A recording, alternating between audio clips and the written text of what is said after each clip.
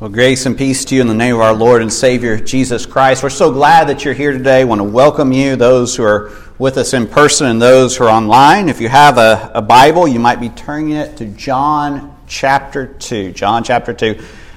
Thank you, Larry, for reading that passage, and hopefully in a few minutes you'll see how that scripture from the Gospel of Matthew connects with what we are studying in the Gospel of John. We need your help. 1 week from today will be a trunk or treat. Hopefully we'll have a parking lot full of children. Jesus says, when you welcome a child, you welcome me. And so we do trunk or treat not just to have fun, not just to have a good time, to have a joyous time. We do it because that's what Jesus wants us to do, to welcome children and to be mindful of children. So if you can volunteer, if you can come and help in any way at all, there's a sign-up sheet in the back, or you can talk to Laura and I, and we'll tell you all the details about that. John chapter 2, beginning in verse 1, it says, "On the third day there was a wedding at Cana in Galilee, and the mother of Jesus was there. Jesus also was invited to the wedding with his disciples. And when the wine ran out, the mother of Jesus said to him, 'They have no wine.' And Jesus said to her, 'Woman, what does this have to do with me? My hour has not yet come.' And his mother said to the servants, 'Do whatever he tells you.' Now there were 6 stone water jars there for the Jewish rites of purification, each holding 20 or 30 gallons. And Jesus said to the servants, 'Fill the jars with water.' And they filled them up to the brim. And he said to them, 'Now draw some out and take it to the master of the feast.' And so they took it.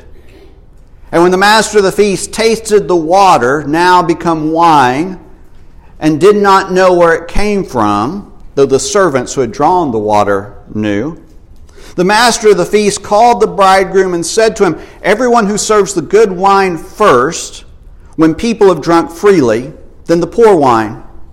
But you have kept the good wine until now.'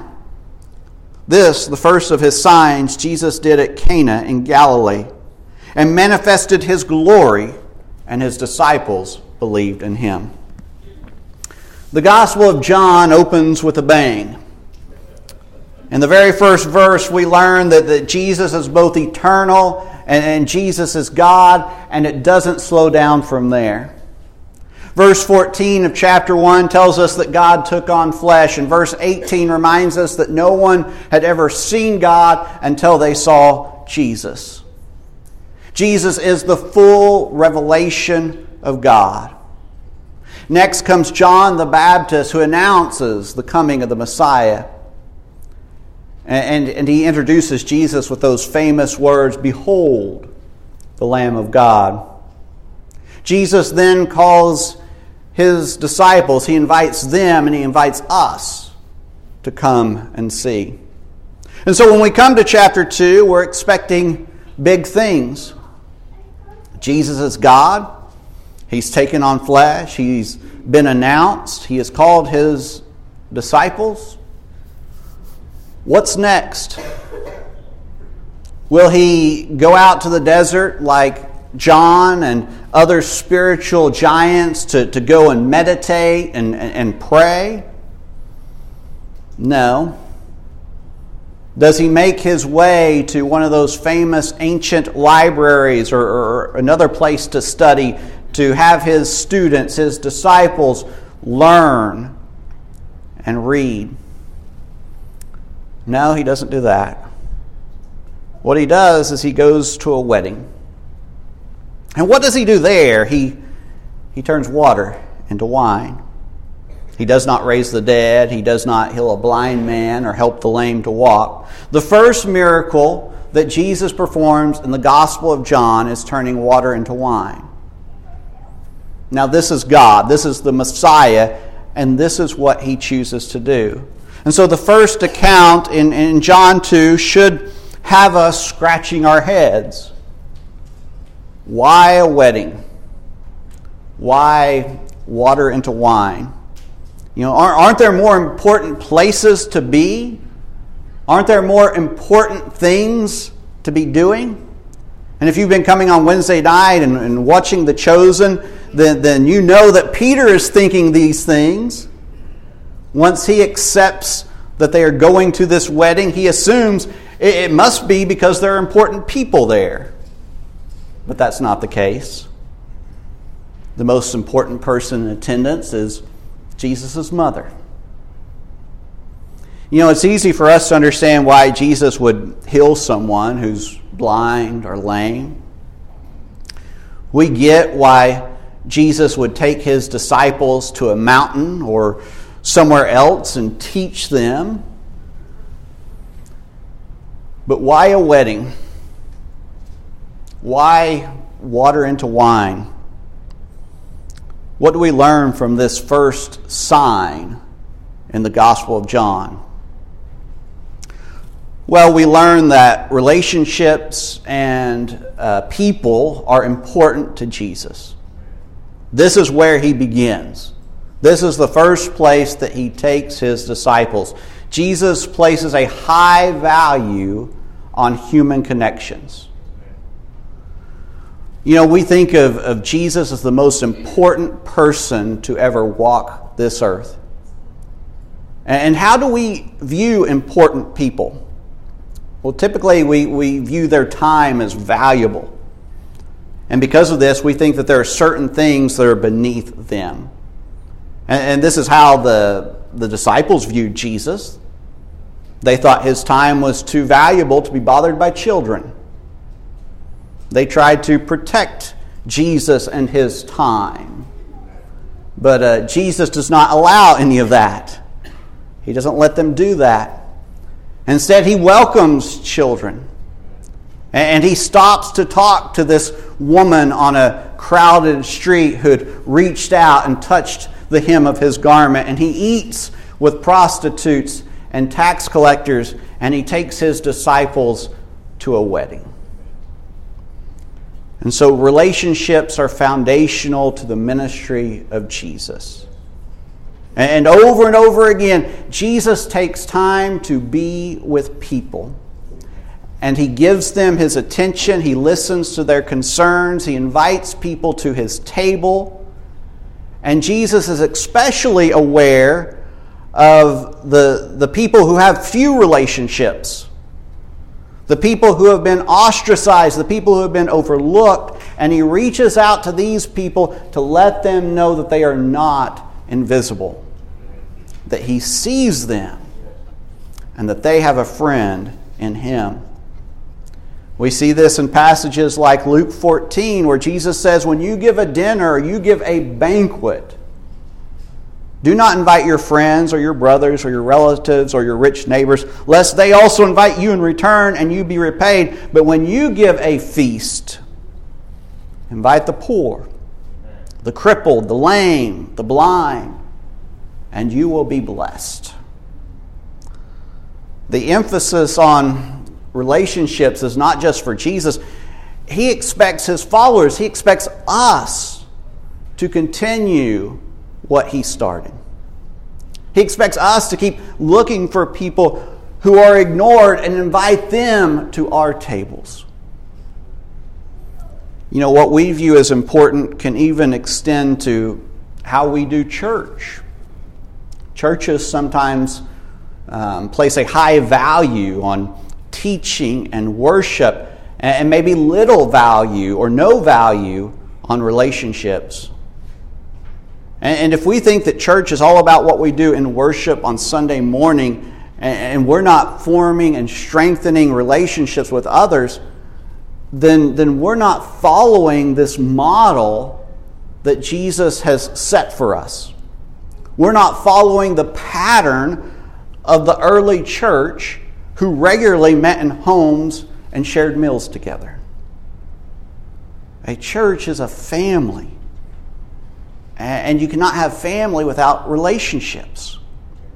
And so our strength as a church is dependent on the time that we spend with one another outside of worship.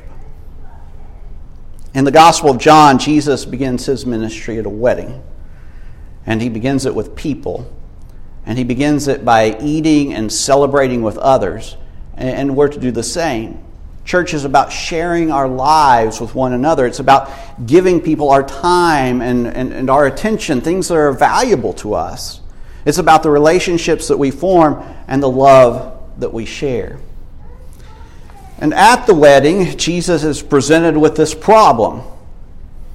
Right in the middle of the celebration, they run out of wine. And the families of the wedding party were likely not well off. They were probably somewhat poor. And for this to happen to them would have been a great embarrassment. It would have brought shame upon the family. It would have been something that locals would have been talking about for years. And so we see here that Jesus is not only concerned about physical ailments, he's just as concerned about how people are treated and how people are viewed by others. He wants to save this family from embarrassment.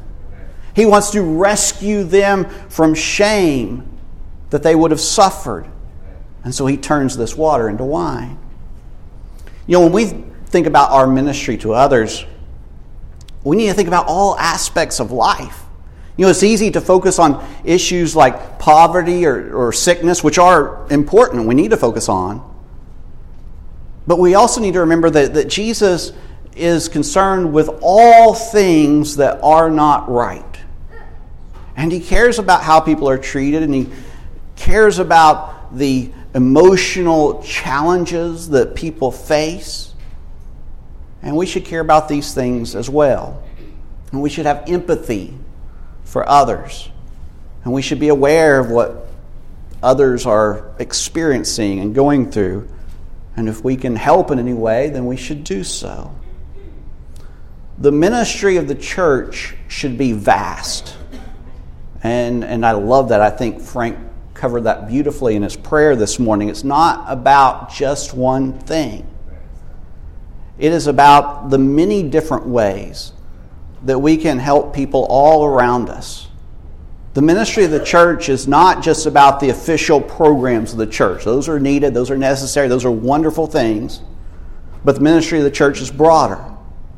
It's about everything that we do for others when we leave this building. It's about us going into our places of work, our schools, our neighborhoods, and wherever else we may be, and making a difference in the lives of others. And this is the ministry of the church. You know, there's much about this story here in John 2 that's foreign to us. We don't grasp the importance of weddings in ancient times. We're unfamiliar with celebrations that would have lasted for days and days. We don't get the stigma of running out of wine and how it would have been viewed back then. We also easily overlook the amount of wine that Jesus makes in this situation. Now, John tries to help us out by telling us how much each stone jar would have held. They run out of wine at the wedding, and it says that Jesus makes somewhere between 120 to 180 gallons of wine. That's a lot. And again, we may read that and we may want to question the actions of Jesus. Why so much? Come on, Jesus, wouldn't it have been okay if you made half that? I think they would have gotten through. They would have made it to the end of the wedding. But that's not the point. Jesus makes more than is needed. He makes an overabundance of wine. And this is no coincidence. Jesus is beginning his ministry by sending a message. His grace is overflowing. He gives us more than we need. And that's not just back then. It's still true today. Jesus gives us more than we deserve. His grace is abundant. His mercy is great. This is who Jesus is. Ephesians 2, 4 through 5 states, "But God, being rich in mercy, because of the great love with which He loved us, even when we were dead in our trespasses, made us alive together with Christ. By grace, you have been saved. We are saved by grace. What does this mean? It means that we don't just, scrape by. We barely get into heaven. God, who is rich in mercy, gives us grace. Wow. And this is controversial. Not just in our day, but even in the days before Jesus. Jonah refused to go to Nineveh because he knew that God was a God of grace. He knew that God would save those awful, evil people in Nineveh, and they didn't deserve saving. And Jonah was right about one thing. The people of Nineveh did not deserve to be saved. And what they received was grace. And the same is true for us today. We've done things that we should not have done. We are sinners. Paul says, I was the greatest of sinners. Can't find a worse sinner than me. We do not always live as we should live. But thank goodness, we serve a gracious God who makes more wine than what is needed. So as we read and study the Gospel of John, we always have to remember that there's more than meets the eye. And so we have to dig deeper. We have to look for more than one meaning. And this text here this morning is no different. This image of marriage is one that's found throughout the Bible. In the Old Testament, Israel is described as a bride married to God. And you see this in multiple places, is what the whole book of Hosea is about. Jesus uses the image of a wedding banquet to tell His followers about what is to come. That was the passage that Larry read for us this morning. And so the picture of the afterlife that Jesus presents is one of a joyous gathering. It is a marriage feast. And we cannot forget about these images when we begin to look at this passage. And so John 2 is not just about the ministry of Jesus and what we are to imitate. It's about those things, but it's about more as well. It's about what is to come. When the master of the feast tasted the water now become wine and did not know where it came from, though the servants who had drawn the water knew, the master of the feast called the bridegroom and said to him, everyone serves the good wine first, and when people have drunk freely, then the poor wine, but you have kept the good wine until now. This is not just about what happened in Jesus' day. It's a message for us. And what is the message? The message is the best is yet to come. And so when we become a Christian, we experience blessings in Christ. We taste the good life. We get to enjoy abundant living. But this is not all. It's not the end of the matter. There is more to come. And there is much more to come. And it only gets better. Jesus reserves the good wine until the end. I want to tell you about Elliott, which is a Christian community founded by Jean Vanier. And the idea behind the community is to care for people who have mental disabilities. And these are people who are often overlooked in society. You may know that people with mental disabilities often end up homeless. A large amount of homeless people, they're homeless because they have mental disabilities.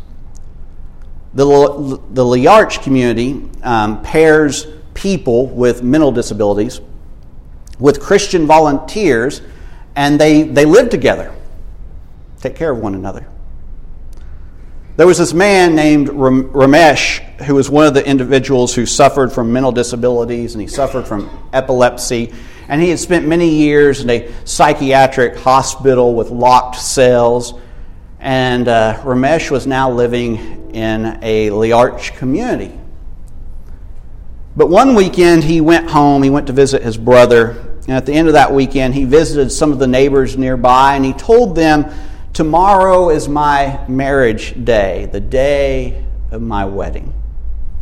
And they all smiled. They knew about his disabilities, and they just never gave it a second thought. He got on the bus and he returned back to Liarch, and when he got back, he told everyone there, "Tomorrow will be my wedding day." And later that night, he went to sleep, and he suffered a heart attack, and he died. I don't know how to explain all that, but what we can say is Ramesh anticipated a day of great joy. He anticipated a celebration, and he announced to everyone that tomorrow is my wedding day. What are you looking forward to? What are you anticipating? The blessings of Jesus are abundant now, and we should celebrate these blessings with others. Our joy should be overflowing as Christians. But we should also never forget that the best is yet to come. And we are awaiting a great wedding banquet where we will feast with Jesus, and we will feast with all those faithful followers who have gone on before us. The best wine has been saved for that day, and what a glorious day it will be. Let's pray.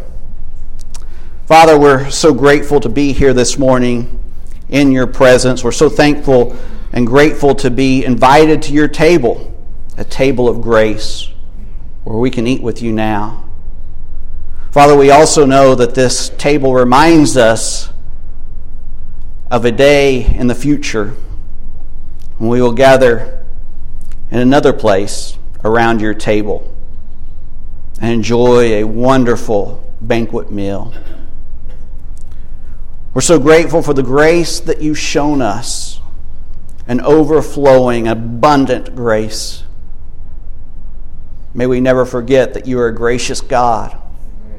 And may we not keep it to ourselves. May we share it with others. May we remember the importance that Jesus placed on relationships. May we use our tables to share meals with people who are overlooked. May we strengthen the bonds that we have in this congregation and serve you always until the day that you return. We pray this in Jesus' name. Amen. Receive this blessing from 2 Peter. May you grow in the grace and knowledge of our Lord and Savior, Jesus Christ. To him be the glory both now and to the day of eternity. Amen.